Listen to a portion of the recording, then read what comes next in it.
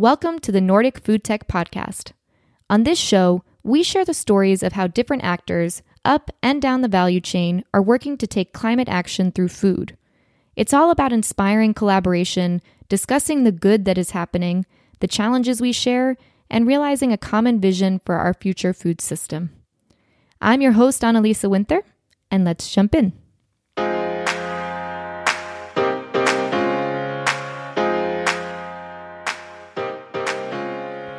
Food shortages under the Soviet Union forced people to develop their own food strategies. Because they couldn't rely on institutions like the grocery store, the Baltics and other Soviet states went back to farming, foraging, and other historical models, developing alternative food pathways or an alternative food system. My guest today is Dr. Miklas Gribbins, a researcher at the Baltic Studies Center.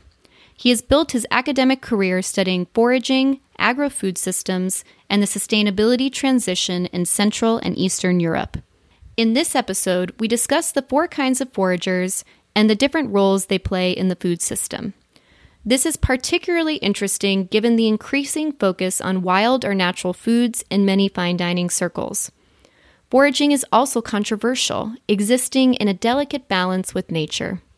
While in some cases, it's a key way for families to put food on the table, it can also lead to environmental degradation if overharvesting occurs. Wild foods are also hard to track, regulate, and certify, sometimes leading to black markets or food safety questions. We also talk about how countries like Latvia that have been engaging in sustainability solutions like the sharing economy, foraging, and eating local are not fully seen for their contributions. Sometimes, looking backwards can be the answer for how we move forward. I hope you enjoy the episode and that it inspires you to look at where the wild things are in your backyard. If you really like it, consider becoming a patron of the podcast. Supporting the show for a few dollars every month will help me to keep bringing you more great stories. You can do so at nordicfoodtechpodcast.substack.com. Welcome to the show. It's a pleasure to have you here. Pleasure to be here. And I'd love to start by talking about how you got into this area of study. So how did you end up studying the food system and the Latvian food system? Well, I'm a sociologist. I have a doctoral degree in sociology, but it's originally in sociology of education. But in the next day after I defended my thesis, I was approached by a professor, Tāls Tīsenkovs, who is the main person studying food in Baltic countries. And he invited me to participate or to join his institute. And since then, it's been 8 years ago, and since then I have grown into a position of senior researcher, and I'm fully dedicated to studying only food in Baltics. And Latvia is a nation of about 2 million people, or about 13 people per square kilometer. How would you characterize the food system of Latvia? What's going on here when we talk about food? Well, to start with, the low density, it is very different from what we would see in Western Europe, but then it's quite similar to what you would see in Nordic part of Europe. Transaction costs in the food system located here are significantly higher. So if you are living in a city, probably you will still have access to cheap food. But once you go outside the city, it suddenly means that your food is much more expensive. The possibilities to obtain food is just less there. So it means that you won't have often main retail chains operating so closely. So you would go to a smaller shop, which means that you will have a smaller selection of products and more expensive products. And a lot of people in the countryside are self-sustaining when it comes to food, or a large portion of their food is coming from the land or their own farms. So that's the second thing. Although transactions costs are higher, on the other hand, we have more land, and that means more agricultural land, free or available, and more forested lands. So, which means that quite often people haven't lost the way how to farm themselves. They are growing still something. It used to be some 20 years ago that you would have also quite often small cattle farms with just 1 or 2 dairy cows. Now the number is dropping, but you still have just farms growing veggies. Most people would probably be to some extent self-sufficient in providing themselves with tomatoes and salads and It was cucumbers. Something like 30% about there? Well, It depends. The average percent would be something little bit below 20, I would say. But then when you look at the cities, it's around 10% and subsistence. And if you look at countryside, it would be around 30% of produce people are getting either from their own farms or from farms of their relatives. Yeah, and I want to take us a little bit back into history too, because although geographically we're close and we're neighbors, there is a different shared history, and the way that the food system has evolved here is different than in the Nordics, and that's largely due to recent Soviet history. So maybe you can take us a little bit back in time to explain how that era of history has shaped what we see today. Well, to be honest, I think that although most of Baltic inhabitants living in Baltics wouldn't appreciate if you would frame the countries from the perspective of post-socialist state, then again, it's hard to understand the daily practices and what's happening here if you don't take in consideration the recent history of Soviet Union. And one thing in particular, if we look at how food systems have developed, it's about food shortages in Soviet Union. So it meant that quite often people were forced to actually develop their own strategies how they obtain food. And while countries that weren't under Soviet Union developed or modernized their systems and developed new ways how to technologically engage with products and develop new products as an outcome, in Baltics and in other Soviet states and Soviet satellite states, it meant that people are going back to these historical models, which meant that quite often at least some member of the family had a farm, and also it meant that foraging still exists in these countries. And the interesting thing with foraging is that it was an individual strategy. When factories realized that they are lacking produce to process, they actually organized tours where they just took people to forage and paid them extra for the berries and mushrooms they carried out of the forest. So there was sort of institutionalized support to maintain the traditions as they were, which obviously, while you look at Western countries and even in some Nordic countries, these traditions are vanishing, and then here they have been maintained because of systematic system failures, which have resulted that we could take alternative food networks without even trying to have them. We just have them because our food systems failed so miserably that it wasn't possible to obtain food without looking for alternative strategies. Can you speak a little bit more about what an alternative food system is and how we define that, what it looks like? It's a complicated question. If you look at the typical theoretical literature, usually it would be something as an opposition to conventional food system, which means intensified, very much driven by high competitiveness, high profits. And then alternative is, as I said, it's an alternative. It's other models. Usually it means less people engaged in supply chain, more value-oriented, less profit-oriented, and often more sustainable. So although I'm using the concept, it's quite tricky in the context of Baltics, because usually when the concept is raised in theoretical literature, it also goes together with very obvious organizations or borders of organizations. You would still have companies, but they are just pursuing different business models. So here, quite often, you don't have companies. It's just person who is doing something differently, and he's still a part of supply chains. Well, officially, he could be framed as part of black market, so maybe there are some problems arising from that. Yet, on the other hand, a person who otherwise would have had limited possibilities to actually do something now have managed to create their own path how to be engaged in the food system. And another reason that this is a big topic is that right now we are looking for alternative food networks to conventional agriculture in light of the changes we see globally. That's something we talked about, that the European Union is seeking these answers. And although there's an alternative network here, it's not being, I guess, articulated or embraced or communicated in the same way. Yes. To start with, I think that although the general consensus in European Union is that we should look for a more sustainable food system, although we are saying the same thing in Latvia, and although officially we love to claim that we are among the greenest countries of the world, we still feel that economically we are partly left out. So most of our practices, official practices, are going to support intensification, support enterprises that promises high global gains in when they enter global markets. So our practices mainly are going in direction of business as usual. With that being said, the practice that I just described, the fact that we still have subsistence farms, the fact that people are going to forage, are very much possible part of the solution Europe is searching for. So while most of the academic literature is saying we should address farmers' markets, we should look at direct purchasing strategies, we should look at community-supported agriculture, so we should engage with these huge notions developed somewhere.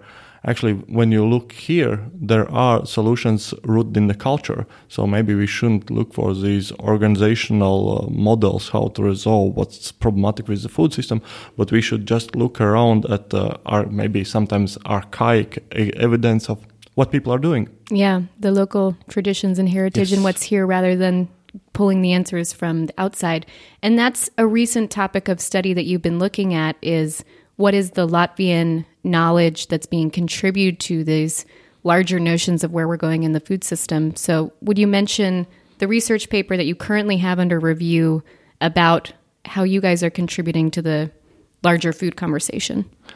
We are part of the conversation. We aren't really contributing any new ideas. In Eastern Europe, it's quite often that people would use, for example, concept sharing economy, which is quite common also in some theoretical work in States and in Canada. It isn't so common in mainstream debate in Europe.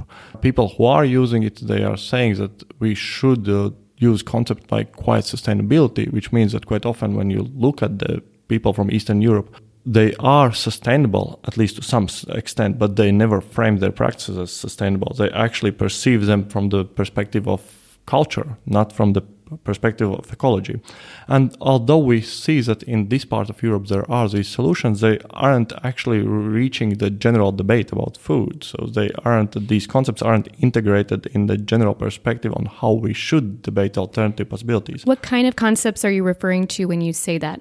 Sharing economy is one of them. Then subsistence farming is the concept that is used in broader debate, yet it's significantly wider and more prominent in this part due to, again, Soviet heritage. And meaning smallholder farmers? Yes. Then foraging, although it is used in other parts of Europe, it's mainly associated with lifestyle practices, with emerging new trends. But then here it is associated with very substantial part of what people are serving on their tables. So, and I'm not trying to present the local community as backward or relying only on what they can find in meadows or forests, but rather that they consider culturally that that's an important practice to actually create some part of the food they are eating for themselves. Well, I think it's a lot about fitting into the new world because we have these new terms that are coming into our language and their global terms and their global notions. And then it's a matter of looking at how does that fit in to the local culture, the local heritage, and the local possibilities of what you can do here. Yeah. So the interesting thing is that once I started to study foraging, I realized that we have significantly more in common with, for example, Brazil and the rainforests there and communities living there than some of the Western countries. And it's not that I try to draw border. I think that there are similarities everywhere, probably. It's just what I'm saying is that although we frame ourselves as very much modern and that only modern solutions will be the ones that will provide us some possibilities for the future, we shouldn't really disregard other options that are there. So from my perspective, the future isn't just one direction. It's a mix. And probably if we are looking what is the main message for the next 10 years, it is that we should look for this mix. On the same time, we shouldn't drop the idea that something will be digitalized, but we shouldn't also drop the idea that foraged food will be important. Yeah, and let's dig in a little bit more into these notions of wild food and foraging, which are also making a kind of hip comeback thanks to fine dining restaurants and people realizing that they have all kind of resources available in their backyard. You've also been studying that practice here. I think it'd be great to start by giving a little context of how important foraging is to the Latvian identity and how people engage with it. And then we can go and talk about the kinds of the recent research paper you did regarding the different types of foragers there are. So the two loudest numbers to give as an example to illustrate how important foraging is in the region. And although I have numbers for Latvia, I know that in Estonia and in Lithuania and in Belarus and in parts of Russia, the practice is very important. First thing is that around 75% of people in representative surveys are claiming that they have foraged at least once during the last year. And the number is, we should take it very cautiously, and mainly because the number will differ depending on how good of a berry year or mushroom year it is. But just the fact that the number of berries in the forests are affecting how many people are going to forage is illustrating the point that people are aware of what's happening in the forest. And if they see that there is a lot of fruit there, they will go and try to get it. Or as one respondent suggested, that it's like if you had just money lying in the forest, you would probably pick it up. So for him, it wasn't so much about should he do it, but as it's stupid not to do it because it's a common thing to do it. Yeah, and money growing on trees if you view money in a different way. Yes, and the second thing is that if you start to look at the amount of wild products harvested and you disregard mushrooms but look only at berries, the estimates would suggest that the number is higher than the official apple harvest in Latvia for the same year. Mm. And that's, of course, again, you have to take the number with caution, because apple industry is still developing, and also because we have a high number of unregistered apple orchards in Latvia. But still, that just illustrates that once you look at forest as a possibility to obtain berries or fruits, it is an important source for people. And some of them are doing it for self-consumption, some of them are doing it to sell it. And that's actually, again, very interesting that we started this conversation by stating the fact that Latvia is a very depopulated country, or the density of population is very low. So it quite often means that economic possibilities are very few in countryside. So just the fact that you can rely on nature to an extent gives these people some possibilities. Yeah, and that research led you to realizing that there's really 4 kinds of foragers. Who are they? How are they characterized? What's their deal? Okay, so recently I conducted qualitative interviews with foragers across Europe, in the Netherlands, in Estonia, in Finland, in the UK, in Latvia, and in Lithuania.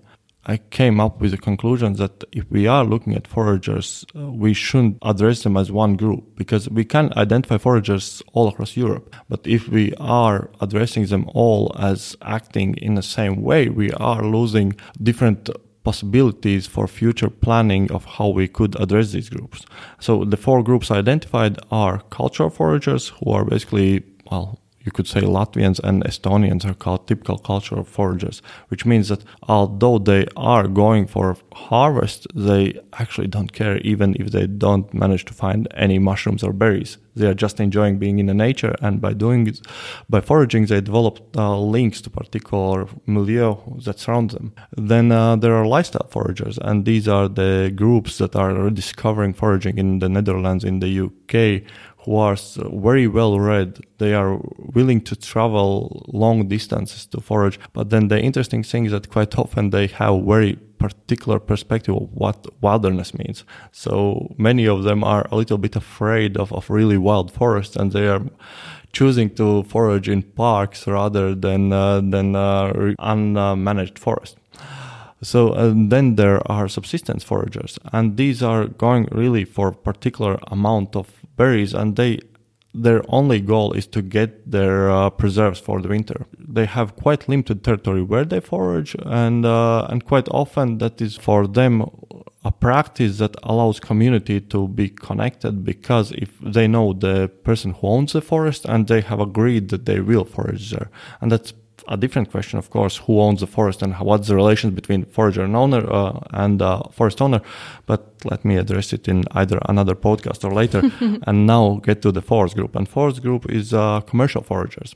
And this is a group that can do the most damage. But again, it's a very diverse group. And with modern supply chains and with the connections and with ability to use modern technologies to quickly link Latvia's countryside with Paris dining table, that's where the problems possibly emerge, because suddenly you have a market that doesn't have any limitations. You can just sell whatever, how much you have. So it means that if somebody wants to exploit the system, they will be able to exploit the system.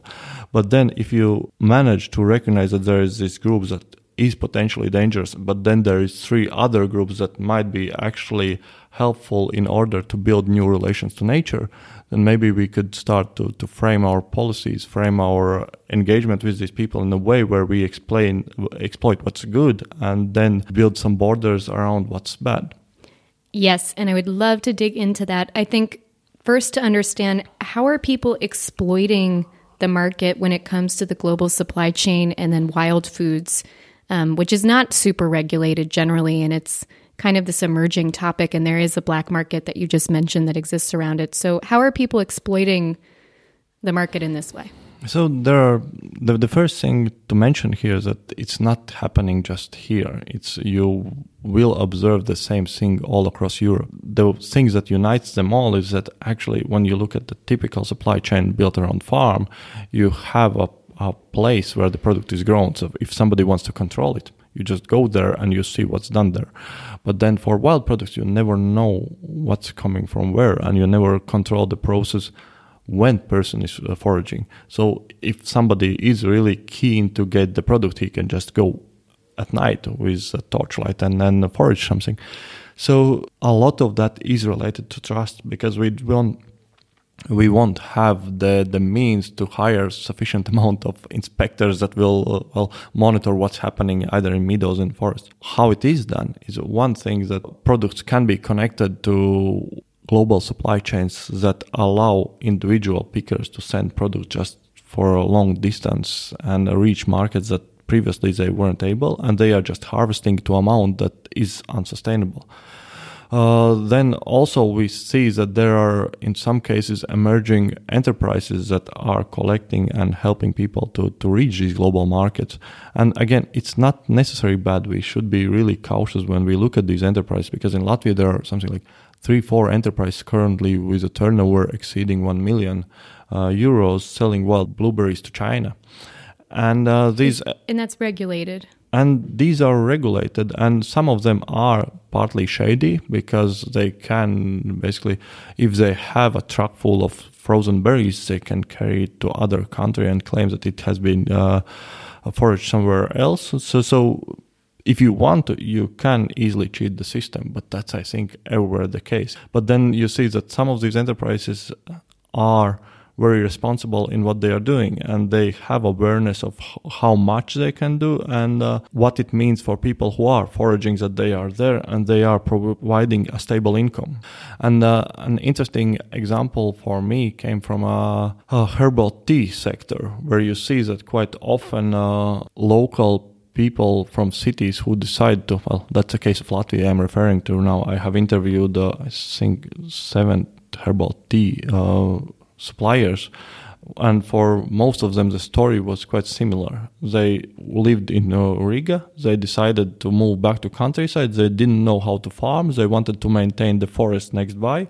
So what they did, they introduced herbal medicine or herbal farm. They applied for funds, bought a drying machine and a cutting machine, and started to develop brand of herbal medicine teas.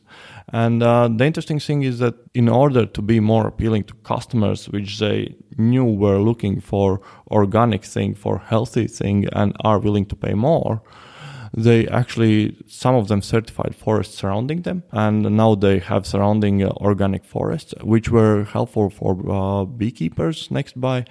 And then they started to reintroduce some plants that were lost for a while in the area. So they were doing a lot of things just to become... A lot of restoration to the area. Yes. So, and these are cases where you see that actually the fact that somebody is perceiving a local wild environment as a business opportunity, it actually helps the nature.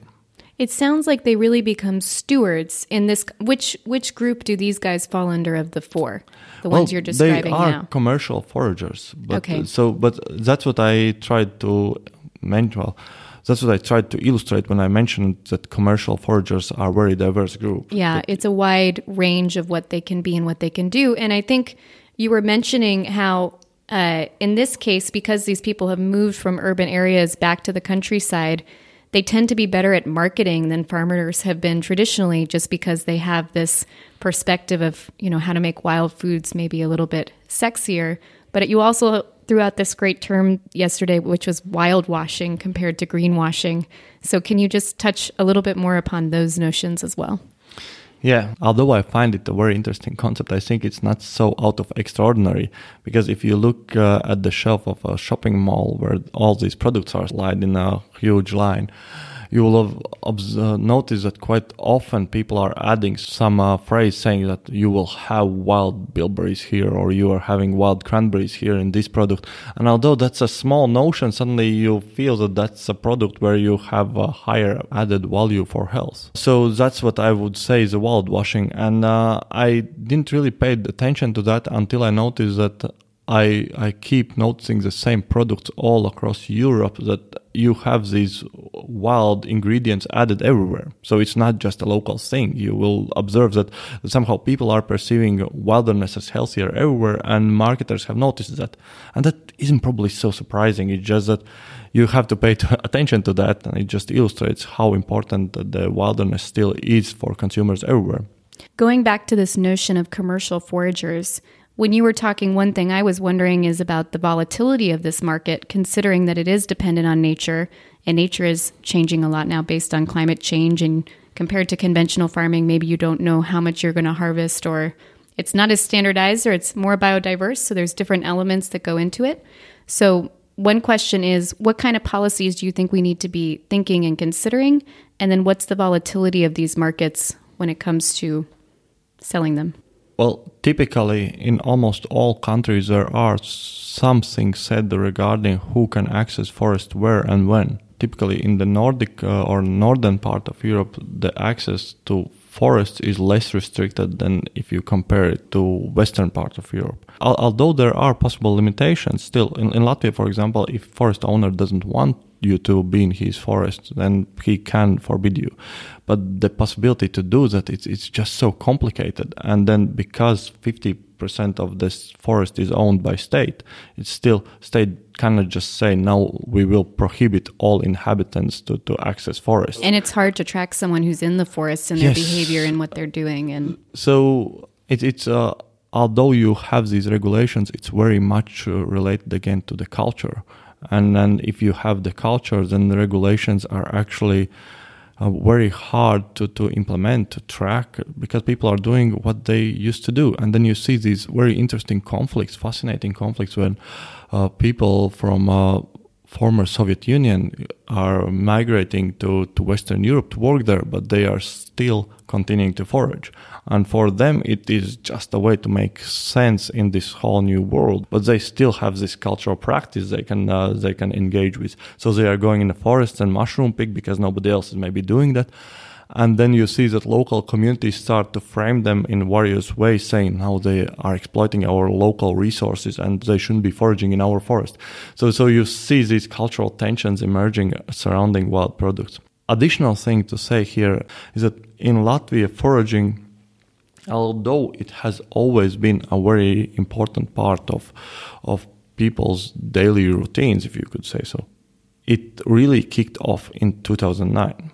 And that's an interesting number because the year is when the economic crisis hit. People realize that they have this safety pillow beneath them, especially in countryside, which were hit the heaviest, that you can actually, and that's very unsustainable. I know that people are going in the forests and suddenly once their conventional markets are collapsing, that they are looking towards nature and can it save them. If we are honest, probably then it wasn't the most sustainable industry for a couple of years, but then it normalized once the economy got back.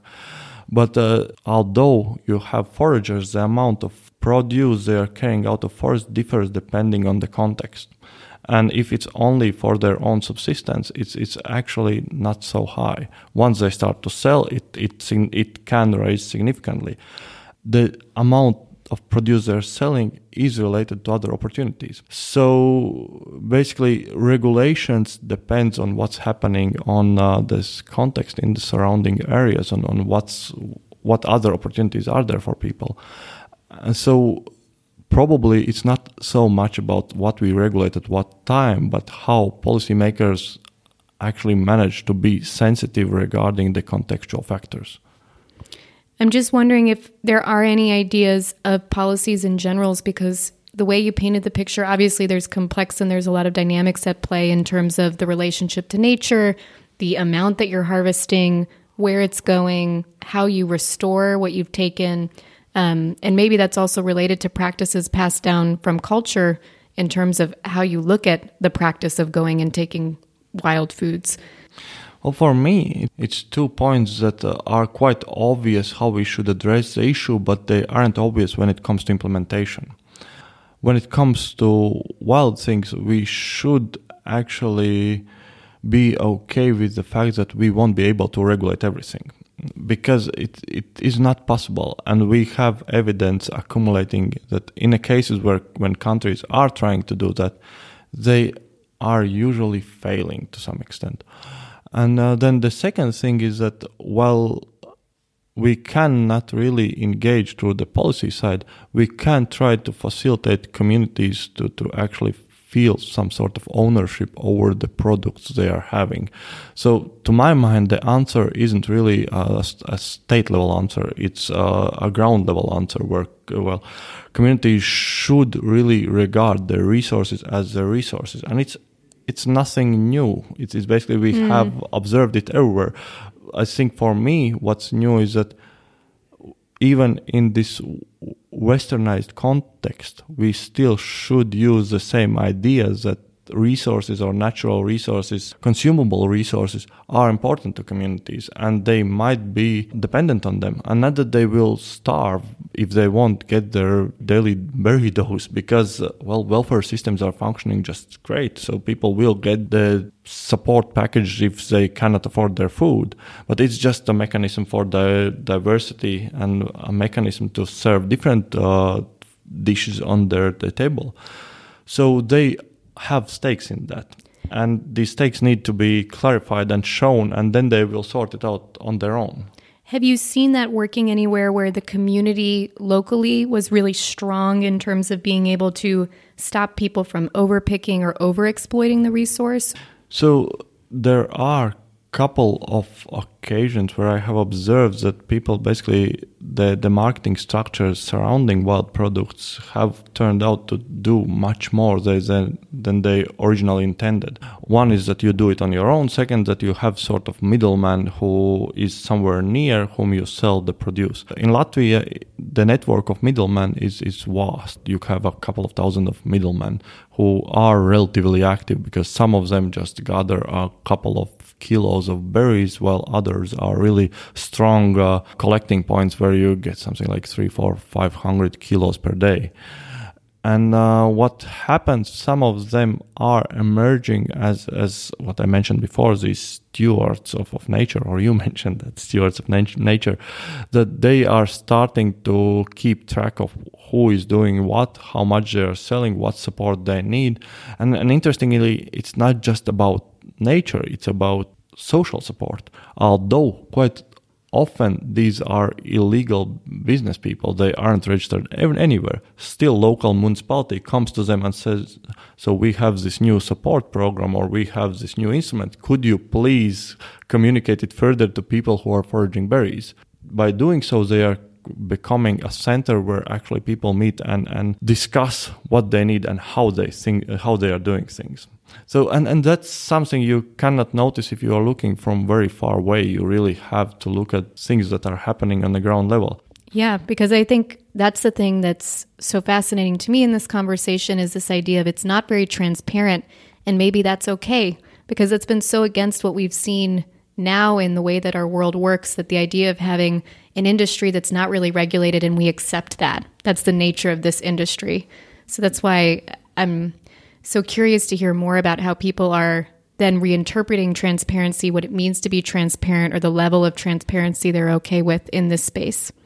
Well, to be honest, I don't think that people who are engaged in this industry is actually talking about transparency. The interesting thing is that one of the largest enterprises is the only enterprise who I have interviewed, and I have worked in food industry for quite a while, and I don't see too many local enterprises adapting a thing called sustainability plans. And then I see this very collecting enterprise that is quite large to Latvian standards, and it has adopted sustainability guidelines saying that we will do that to ensure that actually our practices are sustainable both economically, socially, and ecologically. When you look at these larger enterprises that are transparent, they are quite aware of what they are doing there. But then when you look at the ground level, I don't think that they are framing themselves in the concepts you just gave me, like transparency or lack of transparency. They are just doing things, and then how it turns out depends on individual who is in the center and what is their motivations. And when you see that there is a sufficient number of people who has motivations that actually coincide with social needs and interests, then communities emerge that manage to change something. Yeah. And I think you mentioned that as well, that when you were doing these interviews on the 4 types of foragers, it was lifestyle foragers who were really able to name the ethical considerations for why they were doing, but otherwise that was not how people introduced and explained themselves in this context. Yes, once you get to these cultural foragers, they frame it as a part of their cultures, they frame it as a part of what they have done, but they have never thought that there is an ethical perspective. I imagine that's because culture on its own already implies sort of how you have dealt with things historically. So, and ethics as a notion is much more modern thing, and so it comes with lifestyles that you actually, my lifestyle perspective of myself holds some dimension of where I stand ethically. Yeah. So now moving into the final portion of our conversation, I'd like to ask you a couple big questions. And the first one is, what will be the future of the food system in 10 to 15 years? Well, the answer probably for me is twofold. And one, that there is a significant amount of diversity in food systems, much more pronounced than it is now. And although we see that currently everything is centralizing, probably what we will observe is that even in this centralization, there slowly emerges sort of localization. So even in centralized aspects, you will see that even retail chains will adapt for local peculiarities. And that just means that we will have a little bit differently framed competition. Digital aspects, everything related to digital will have a massive effect. First of all, because it allows to control, everything that's happening in the food chain in real time. It allows to follow up where product is coming from and where product is going. I think everything related to finance will have a massive effect on food system, which means that if states will come up with new mechanisms supporting new business, we will see that new practices will emerge. But if it won't be done, then probably private investors will be the ones that will maintain funds, and we will see most of the diversity emerging underneath these umbrellas of huge enterprises. So we will have still huge mega brands, but they will be much more diversified as they are today. And what do you think that will mean for Latvia in 10 to 15 years? Well, that's again very debatable. For me, we are in a hotspot. We are in between very many discussions. And first of all, that means that if there will be diversity somewhere, probably this region will provide much more diversity than anywhere else, because we will have Russian influence, we will have European influence, and then we will have actors from outside who is willing to influence EU's and Russian relations through the countries that are laid on the border. So there will be a lot of investments in supporting various ideologies. And well, I think that that's rather good for us, because it's good to live in a place where there is pronounced food diversity. But then the interesting thing is that probably we will have reduced number of small farms. We have currently very high number of small farms, which will mean that we will lose sort of at least part of connections that we have had with food production. Probably our connection to nature will be much more polarized. People living in cities, which will have increasingly higher number of foreigners, will have less emotional ties to forests. But then again, in a countryside, these ties will remain. And people who will have from cities links to countryside will maintain the links. And what are we missing to make this vision of the future reality? To my mind, business as usual, which is most probable future, implies that it will happen automatically. But then again, the question is which part of the food system we want to change. And the one thing I mentioned that will have a huge impact on the future is access of funds. And I think if we want to facilitate change at any level of supply chains, we have to ensure that actors who are willing to make a change have access to money to do that.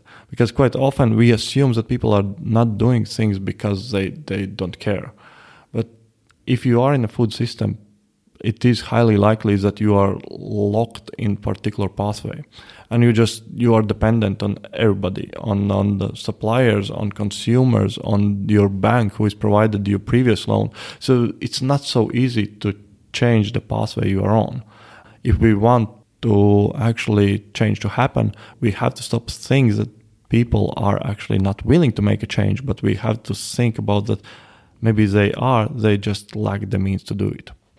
And when it comes to your work, are there any collaborations that you're looking for or ways that you'd like to partner with others? Well, definitely. I think that future of science isn't in tackling problems sociologically, but as well, and I'm saying that because I'm a sociologist, but I think that future of science is siloing outside and actually trying to provide answers. So any collaboration is welcome. And I imagine just by collaborating, we already will have a better understanding of what's happening. What about in terms of Nordic and Baltic collaborations? They will happen quite naturally, but they have to be harvested because there are so many good things happening currently in the Nordic countries.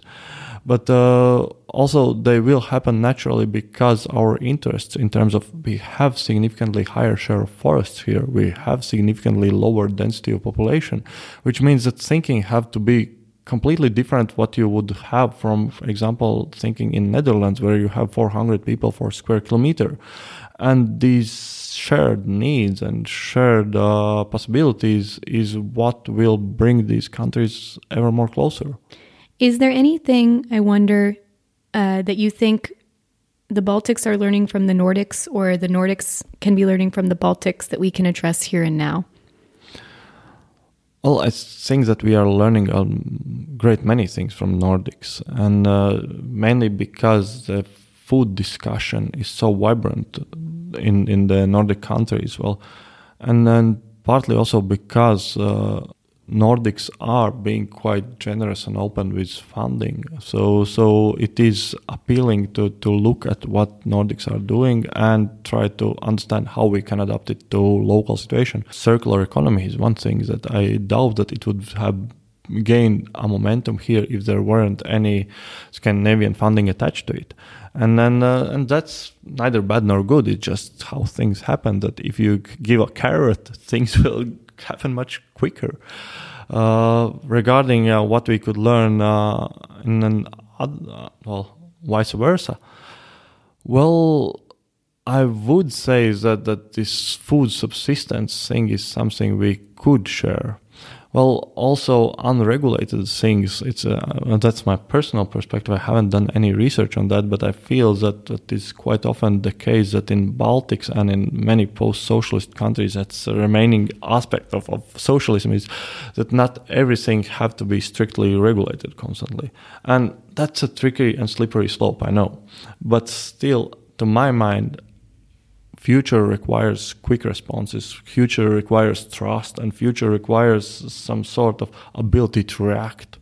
So, and that means that we won't have a blueprint for how to resolve all the issues. We will have to relay that people will be able to resolve the issues they have. And that means just losing a little bit of control and giving a little bit more entitlement, empowering the local actors and giving them more right. Thank you.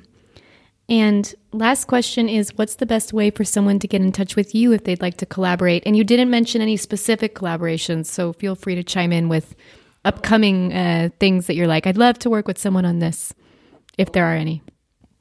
If you are interested in my work, just hit me an email, michaelis.grivins@gmail.com. Don't hesitate, no matter what's the question. I'm curious to continue the debate we just started, and then curious about any possible future projects. Because as I said, I think that the future is diverse, and we shouldn't really say that this is our track. We should be open. So you are open. All right. That's a good way to end on. Thank you so much for today. Thank you. All right. That's all for today. So what were your thoughts on this episode? I'd love to hear them. Feel free to shoot me a message on LinkedIn or Instagram, or email me at nordicfoodtechpodcast@gmail.com. If you really liked it, consider becoming a patron and supporting the show for a few dollars every month.